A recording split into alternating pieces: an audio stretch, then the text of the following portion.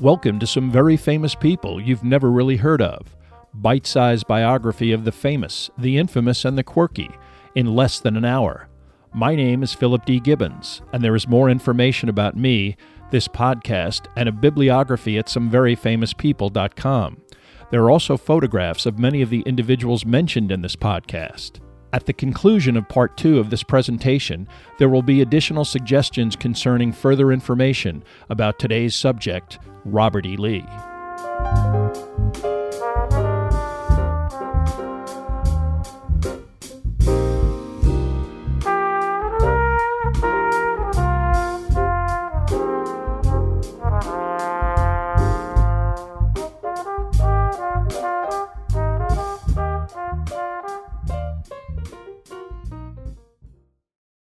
Now let's continue with Part 2 of our story about Robert E. Lee.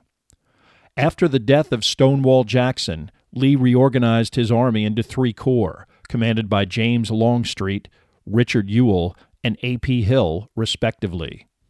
He then set out to march through western Virginia and the Shenandoah Valley, his intention to invade central Pennsylvania with the ultimate goal the capture of the state capital, Harrisburg, and a decisive victory over the Army of the Potomac when it inevitably attempted to stop him.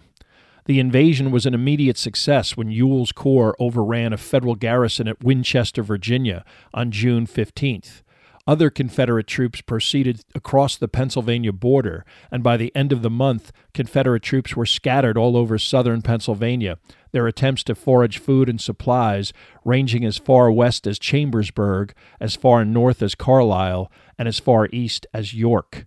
Unfortunately, Lee's cavalry under Jeb Stuart got separated between Lee and the Union Army, which was tracking Lee's progress. Hooker intent on keeping pace in a defensive posture. On June 27th, when he got into a disagreement over strategy with both Lincoln and General-in-Chief Henry Halleck, Hooker impulsively submitted his resignation. It was accepted, and Hooker was replaced by General George Meade. Lee's cavalry remained far to the east, so his spread-out invasion columns had no idea where the Union Army was. On June 30th, an advance contingent of the Confederate division commanded by Henry Heath, in search of shoes and other supplies, wandered into the small Pennsylvania town of Gettysburg. They quickly retreated when confronted by Union cavalry.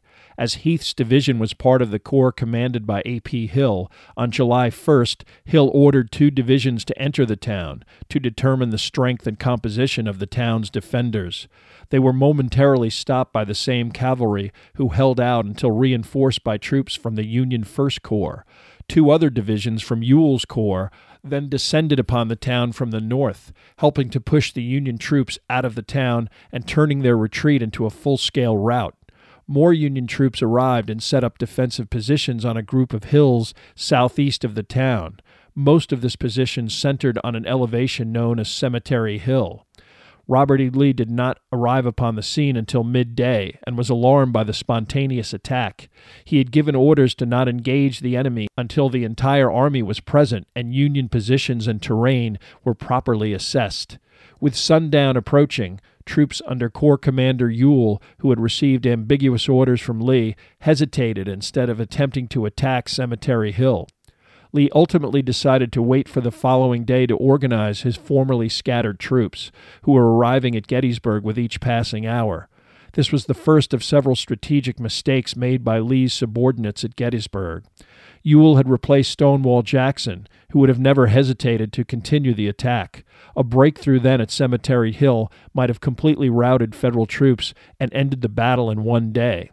Lee, however, was confident that on July 2nd he could successfully implement an attack that would accomplish this same goal. Unfortunately, Lee would have to deal with dissension within his general staff from James Longstreet, an opinionated and influential corps commander.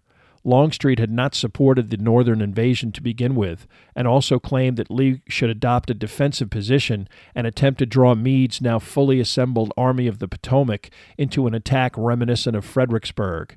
But Lee disagreed.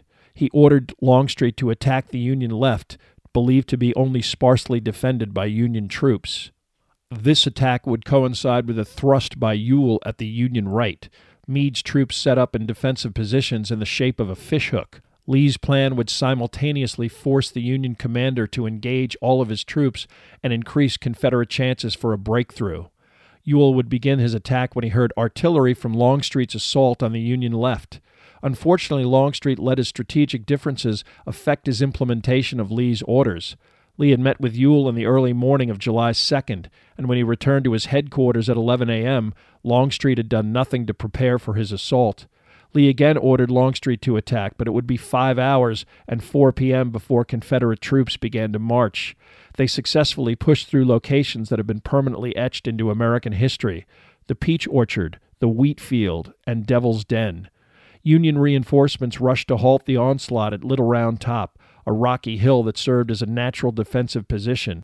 Meade's precarious hold on the left flank of the line was maintained after Union counterattacks by troops who would run out of ammunition used a bayonet charge to push the rebels off of Little Round Top. Ewell's attack on the Union right flank, already hampered by a late start, failed to capture Culp's Hill, and after 2 days of bitter fighting, Lee had not administered the knockout blow he was looking for. After routing the Yankees on day 1 and coming close to victory on day 2 with an effort that was determined but disorganized, Robert E. Lee believed that a coordinated effort would finally succeed. His plan called for a resumption of the attack on Culp's Hill, while other troops pounded away at the Union center on Cemetery Ridge. He would also send cavalry under newly arrived Jeb Stuart behind Union lines to disrupt any attempt at an orderly retreat. Longstreet was again ordered to implement this plan of attack. However, he allegedly first told Lee that he should instead attempt to march to Meade's left and take a defensive position, hoping again to provoke an attack by Meade. When Lee firmly maintained that he would strike the Union center, Longstreet complied but subsequently maintained that such an attack would fail. Again, he half-heartedly assembled troops from 3 Confederate divisions, commanded by Generals Pickett, Pettigrew, and Trimble. In conjunction with Ewell's attack on Culp's Hill, Lee envisioned a massive artillery barrage to soften up the Union line. Then approximately 13,000 troops would march for 3/4 of a mile across an open field, with artillery support continuing to batter Federal troops hunkered down behind wooden fences and stone embankments. Lee wanted the day's battle to begin as early as possible. Attacks against Union fortifications on Culp's Hill began in the morning, but again it was not until midday that Longstreet organized the units to attack Cemetery Ridge. The Confederate artillery barrage finally began at 1 p.m. Meant to destroy Union batteries, this hour-long bombardment was mostly ineffectual, and Confederate guns were running short of ammunition when the infantry began its steady march, its objective a clump of trees at the center of the Union line. Longstreet was so distraught that he avoided giving a verbal command for the attack to begin. When repeatedly asked by General George Pickett if he should proceed, Longstreet finally merely nodded, and what was to be known as Pickett's charge began. Ewell's attack on Culp's Hill, ferociously repelled by deeply entrenched defenders, had already concluded, and the artillery support meant to accompany the attack was halted. Lee's troops would attempt to take Cemetery Ridge on their own. The Confederate battle group stretched 1.5 miles wide when it began to march. As Union artillery shredded the oncoming troops and ranks closed to fill the gaps, the battle line shrunk to 0.5 mile. Still, the Southern brigades advanced, close enough to be further decimated by concentrated rifle volleys. In the face of this murderous barrage, Cemetery Ridge was breached in 2 spots. One of Pickett's brigades, commanded by General Lewis Armistead, successfully led 1,500 men beyond the Union fortifications before counterattacks and savage hand-to-hand fighting pushed them back. So many Confederate officers in Armistead's brigade were killed that no one was able to order a retreat, any survivors finally fleeing on their own. Armistead was mortally wounded and died 2 days later. Lee immediately realized that the attack was not only a failure, but a disaster. On his horse Traveler, he is said to have galloped forward and greeted his defeated troops by saying, "It is my fault." Of Pickett's 6,000 men, 3,000 were casualties, including all 15 regimental commanders. Other units suffered similarly, bringing casualties to approximately 6,500 in less than an hour. Lee quickly became concerned that Meade might follow with a counterattack, but when he ordered General Pickett to prepare his division for such an eventuality, Pickett is said to have replied, "General Lee, I have no division." Meade was not interested in following up his successful repulse of Lee's attack. Overnight, a terrible storm brought torrential rain to southern Pennsylvania, and Lee began the arduous process of retreating across the Potomac and back into Virginia. Ambulance wagons conveying thousands of Confederate wounded, too seriously injured to walk, their moans of pain amid the pouring rain further undermined morale. During this laborious process, Lee was forced to grapple with the horrendous cost of the Battle of Gettysburg: 4,700 killed, more than 12,000 wounded, and 6,000 captured. Meade's pursuit of Lee back into Virginia was sluggish and unsuccessful, but the Army of Northern Virginia was depleted by an additional 5,000 men, most of them captured in skirmishes during the retreat. The Union Army suffered over 23,000 casualties as well, bringing the total casualty count of the Gettysburg campaign to over 50,000 men. Lee's disappointment in his defeat at Gettysburg was so profound that he submitted his resignation to Jefferson Davis. Lee indicated that he was to blame for the loss at Gettysburg, and he questioned whether he could continue to meet the physical demands of military command. Davis emphatically rejected Lee's offer of resignation, telling him that replacing him would be an impossibility. Still, the situation facing the Confederate government was grim. On July 4th, one day after the defeat at Gettysburg, the garrison at Vicksburg surrendered, another 30,000 Confederate defenders taken prisoner. Strategically, the federal government had taken control of the Mississippi River and split the Confederacy into two parts. Not surprisingly, Davis declared August 21st as a day of fasting, reflection, and prayer, an indication of how dire the situation had become. The Gettysburg campaign would be the last offensive foray by the Army of Northern Virginia. For the rest of the Civil War, Lee would fight a defensive battle to prevent the capture of Richmond and forestall the inevitable. In the immediate aftermath of Gettysburg, Lee was forced to send one of his corps, commanded by Longstreet, to Tennessee, where Union troops had pushed the Confederate Army of Tennessee out of the state. Although he implored Davis to allow him to continue to attack the Union Army, Lee's troop strength of 46,000 after Longstreet's departure made that prospect untenable. The war was also taking a personal toll on Lee as well. His wife was lapsing into invalidity. His son Rooney had been taken prisoner. Rooney's wife would die during his imprisonment.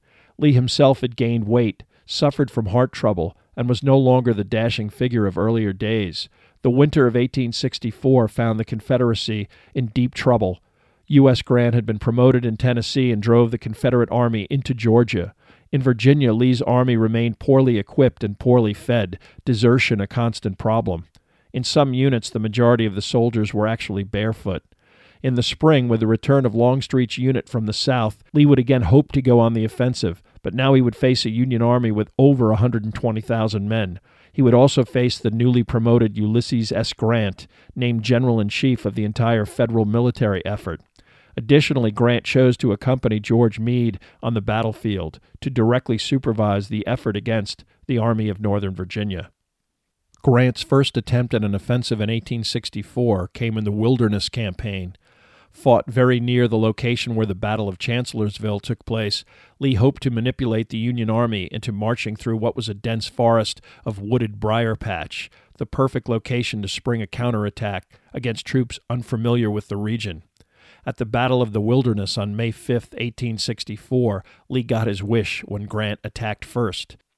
After 3 days of fighting, Grant withdrew, but instead of heading back to the vicinity of Washington, D.C., he headed south to try and seize the strategic town of Spotsylvania, closer to Richmond than his previous location. Lee would have no time for a breather, and while inflicting more casualties on the Union at the Wilderness and forcing a tactical retreat, Lee had also lost 11,000 men of his own, losses he could not afford. Among the wounded was Corps Commander James Longstreet, who would not return to battle until October. One of his other Corps commanders, A.P. Hill, was also physically unable to continue, and in the perpetual cavalry skirmishes between the two combatants, on May 20th, Jeb Stuart died in Richmond from wounds suffered at the Battle of Yellow Tavern. Lee anticipated Grant's maneuver, and when Union troops arrived at Spotsylvania, Confederates were already there. The predictable slaughter went on for several days until serious rainstorms called a halt to the fighting. Once again, Lee fought Grant to a stalemate. Once again, Grant attempted to maneuver his way towards Richmond. Lee was able to keep his army between Grant and Richmond. His entrenched troops inflicted some of the most lopsided casualties since Fredericksburg at the Battle of Cold Harbor, fought in the first week of June. Grant lost over 12,000 men, futilely attempting to overwhelm dug-in Confederate troops. Lee lost approximately 3,000. It would be Robert E. Lee's last victory of the war. Perhaps because of a frustration born out of extreme competitiveness, or perhaps because of an underlying death wish stemming from a sense of impending failure, Robert E. Lee would have to be personally restrained from joining the ranks of combat during the spring and summer of 1864. 4 times at the Wilderness in Spotsylvania, staff officers, other commanders, and even soldiers would grab the bridle of Lee's horse Traveler and turn him around with a simple, "Go back, General Lee." Although Lee was inflicting considerable casualties upon the Army of the Potomac, the spring campaign of 1864, which would come to be known as the Overland Campaign, would cost the Confederate Army over 30,000 casualties. Despite suffering almost double this number, Grant ultimately decided on a new strategy which would emphasize the Union manpower and resource advantages. He would attempt to capture Petersburg, Virginia, a rail and supply center that, if seized, would essentially cut off Richmond from the rest of the Confederacy and force its eventual surrender. By the end of June, Lee established his army in a system of trenches that made the most of his lack of manpower. This maneuver allowed for a successful defense of Petersburg and Richmond, but it also turned the conflict into a war of attrition, a struggle that Lee couldn't possibly win in the long run. In Georgia, the news was even worse, with General Sherman pushing Confederate troops under Johnston back into the city of Atlanta. He was replaced by General Hood, but in September, Hood would eventually retreat from Atlanta, unable to stop Sherman's attack. The fall of Atlanta and Sherman's success propelled Abraham Lincoln's re-election and removed any Northern ambivalence about the Civil War. At Petersburg, Grant was content to let fall and winter ensue without any significant movement. Hunger and desertion would also plague the Army of Northern Virginia until the spring of 1865. But Lee's reputation would only surge as disaster befell the Southern cause across the Deep South. His ability to keep Richmond safe was perceived as nothing short of miraculous. By March of 1865, Lee understood that he needed to do something dramatic to change the dynamic at Petersburg and prevent Grant's spring offensive. A Confederate surprise attack upon Union lines at Fort Stedman was ultimately unsuccessful. This failure would stretch Lee's army to the breaking point, and Grant capitalized in early April, finally piercing Confederate lines and forcing a retreat of what was left of the Army of Northern Virginia. After meeting with Lee, General A.P. Hill was shot dead in a chance encounter with 2 Union stragglers, another senior member of Confederate leadership gone. Both Petersburg and Richmond fell on April 3rd, the Confederate government fleeing west to the town of Danville, Virginia. At most, Lee had approximately 30,000 troops remaining. His only hope now, a nebulous plan to try and make his way south to unite with what was left of Joseph Johnston's Army of Tennessee. But his army was now completely without supplies, and any willing soldiers would be slowed by pack animals too exhausted to move. Lee needed speed and flexibility to escape from the Union Army before he was surrounded. By April 6th, after several disastrous encounters with Union cavalry, 8,000 more Confederate troops were killed or captured, among them Lee's son Custis. On April 7th, a courier from Grant under flag of truce delivered a courteous demand for Lee's surrender, citing the pointlessness of continuing the fight. Lee refused, but responded by asking for Grant's terms.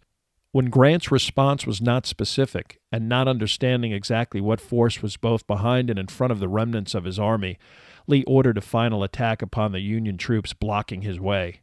The Confederate assault against Union cavalry was initially successful until it ran into 2 Union corps that counterattacked and bottled up Lee at the small town of Appomattox Courthouse. When informed of the size of the force opposing him, Lee knew that he had only one option left.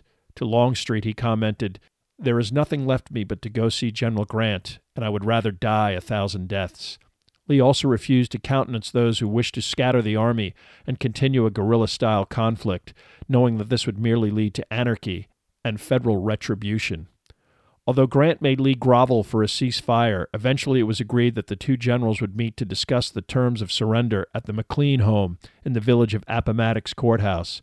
In an historical oddity, this site was owned by Wilmer McLean, a merchant who previously lived in the house used by General Beauregard as his headquarters at the First Battle of Bull Run in Manassas, Virginia. One of the initial artillery rounds of the Civil War landed in McLean's kitchen. After the Second Battle of Bull Run, McLean thought it safer for his family to relocate to a remote part of central Virginia. Now the final act of the American Civil War would take place in his living room. Lee arrived first. He was dressed in the finest uniform he owned, complete with a crimson sash, white gloves, and a rarely worn ceremonial sword.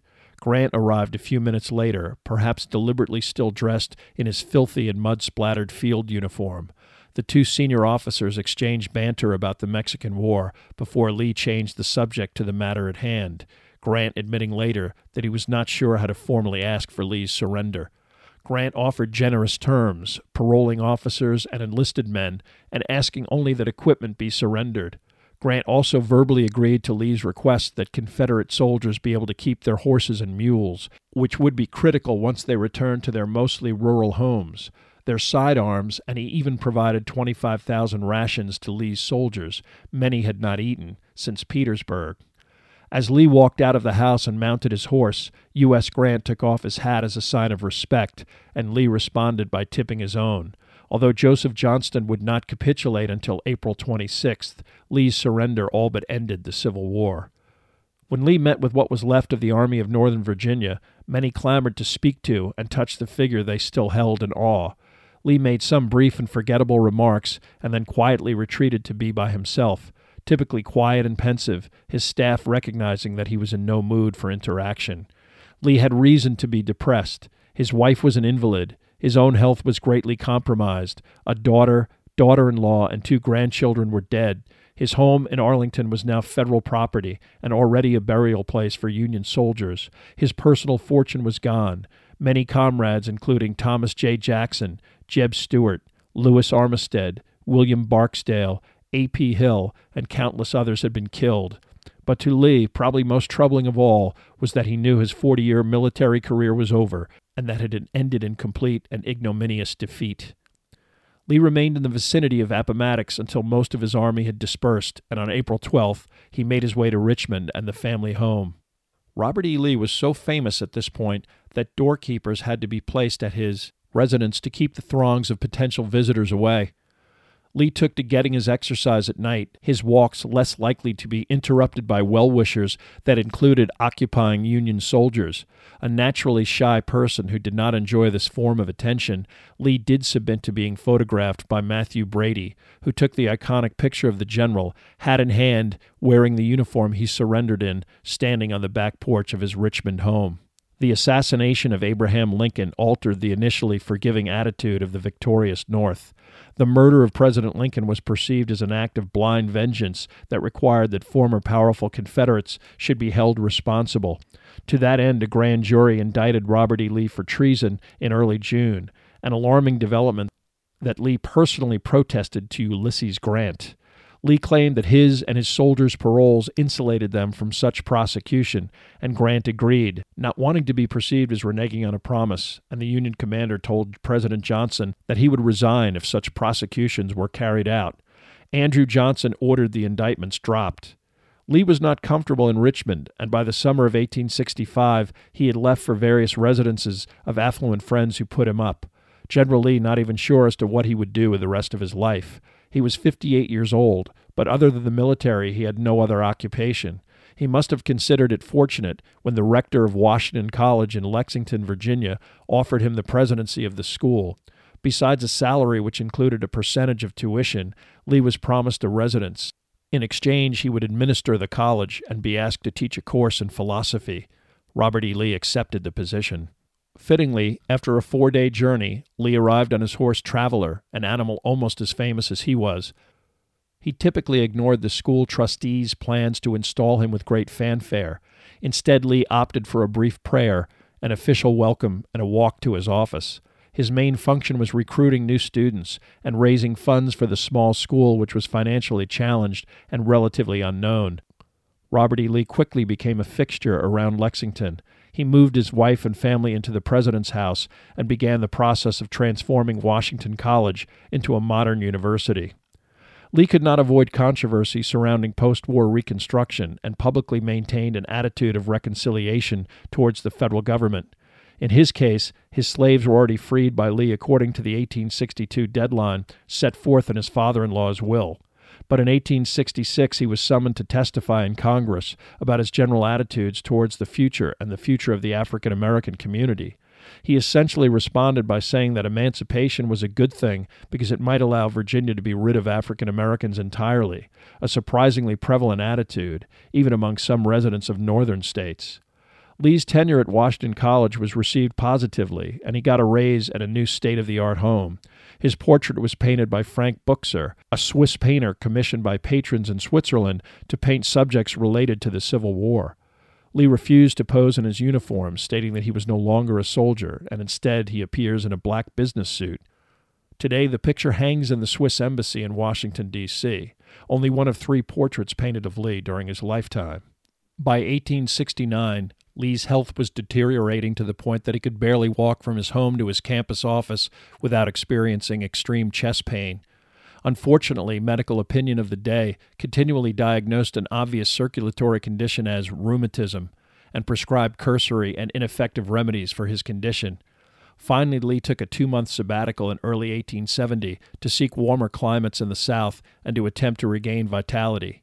This trip to destinations like Savannah, Georgia, and Charleston, South Carolina, turned into a farewell tour of well-wishers, all wanting to meet and spend time with the great Robert E. Lee. Lee returned to Lexington in late May, feeling no better than when he left. He spent the summer taking various cures in the region to no avail. In late September, he prepared for the beginning of Washington College's 1870-1871 academic year.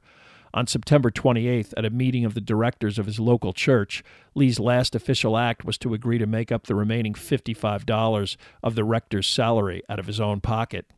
He walked home, and when he got to the dinner table, he was unable to lead his family in grace or even speak at all. They sat him down and called a doctor, Lee clearly afflicted by some traumatic event, which turned out to be a massive stroke. Robert E. Lee lingered for 2 weeks, lying quietly in a bed in the main room of his home, surrounded by family. He died quietly on October 12, 1870, aged 63. His glorification began immediately with a name change of Washington College to Washington and Lee University, Lee having initiated both law and business schools as part of the school's curriculum. Within 4 years, accounts of Lee's death would include that his last words were, "Tell Hill," referring to General A.P. Hill, that he must come up, and then the succinct but eloquent "strike the tent," Lee's typical final order before preparing for battle. Based on his stroke and the ensuing pneumonia that killed him, it would be impossible for Lee to even speak, much less articulate such an emotion. But biographies of Lee would continue to perpetuate this legend well into the 20th century. Robert E. Lee also became the centerpiece of the Lost Cause movement of former Confederates and their sympathizers, the concept that the Civil War was a noble struggle against aggression waged heroically against impossible odds. The conflict over slavery was typically ignored by this movement's adherents.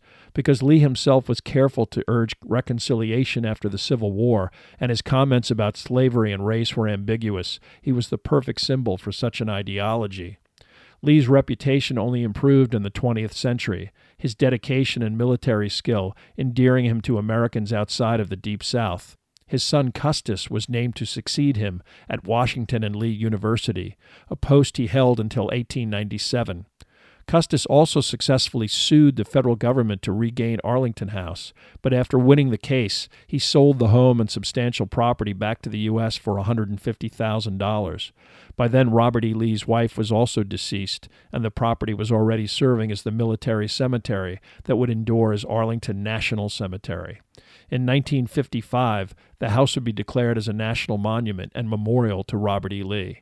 Throughout the 20th century, numerous schools, roads, and statues would be dedicated to Lee, this sentiment reaching a crescendo in 1975. When Andrew Johnson issued a pardon in 1865 to Confederate soldiers, he made exceptions for various participants in the rebellion, and these exceptions included Robert E. Lee. Although Lee applied for both a pardon and citizenship, these rights were not officially restored until an act of Congress signed by President Gerald Ford on August 5, 1975. At the White House signing ceremony, Ford stated, "General Lee's character has been an example to succeeding generations, making the restoration of his citizenship an event in which every American can take pride." As late as the 1970s, counterculture icons like Joan Baez memorialized Robert E. Lee in songs like "The Night They Drove Old Dixie Down." Unfortunately for Robert E. Lee, his legacy and his glorification began to coincide with the other aims of those sympathetic to the Lost Cause movement, namely rejection of Reconstruction, implementation of racial segregation, and the subsequent Jim Crow practices that prevailed in the Deep South. Many of the monuments erected in cities like New Orleans and Richmond were meant as symbols glorifying racial segregation and racism as much as they were dedicated to Lee himself. Lee did not live long enough to observe the post-war reality of race relations in America, especially in the southern United States, but based on the attitudes that both he and his wife expressed during their lifetime, he would not have found them problematic. Lee's participation in the Confederate Rebellion was rationalized for many years as a matter of family, honor, and property rights. A truly ambitious individual would have realized that victory at the head of the Union Army would have guaranteed a prominent political future, as it did for U.S. Grant. Lee's refusal to accept this position has formerly been interpreted as a sign of his integrity. But the Civil War has inevitably become focused on the institution of slavery and its barbarity, and this discussion's fallout has precipitated a 180-degree reversal of prevailing public opinion concerning General Lee. Any historical figure, examined out of context and without complexity, can always become the subject of hostility and derision. Consider the statement by one of America's most beloved and respected historical icons. At the height of the American controversy over slavery in 1858, during his famous debate with Senator Stephen Douglas, Abraham Lincoln explained, "I am not, nor ever have been, in favor of bringing about in any way the social and political equality of the white and black races. I am, nor ever have been, in favor of making voters or jurors of Negroes, nor of qualifying them to hold office, nor to intermarry with white people. And I will say in addition to this that there is a physical difference between the white and black races, which I believe will forever forbid the two races from living together on terms of social and political equality. And inasmuch as they cannot so live, while they do remain together, there must be a position of superior and inferior, and I, as much as any other man, am in favor of having the superior position assigned to the white race." Robert E. Lee will always remain a complex and fascinating figure of historical prominence. Hopefully, the pendulum which initially swung too far in favor of insensitive adulation will eventually swing back from the current strident and out-of-context vilification to a more sensible middle ground.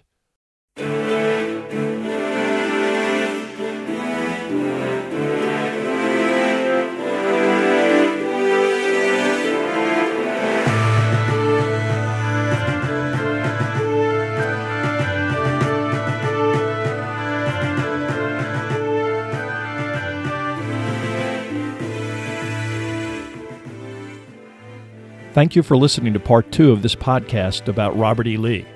Much of the information for this podcast came from Robert E. Lee, a biography by Emory M. Thomas, and Lee, The Last Years by Charles Braceland Flood.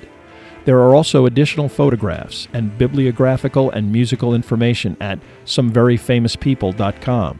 If you have enjoyed this presentation, please like us at our Facebook page, Some Very Famous People, and follow us on Twitter at Philip D. Gibbons. Also rate us on iTunes and, if you have the time, leave a brief review. A link is provided at the website.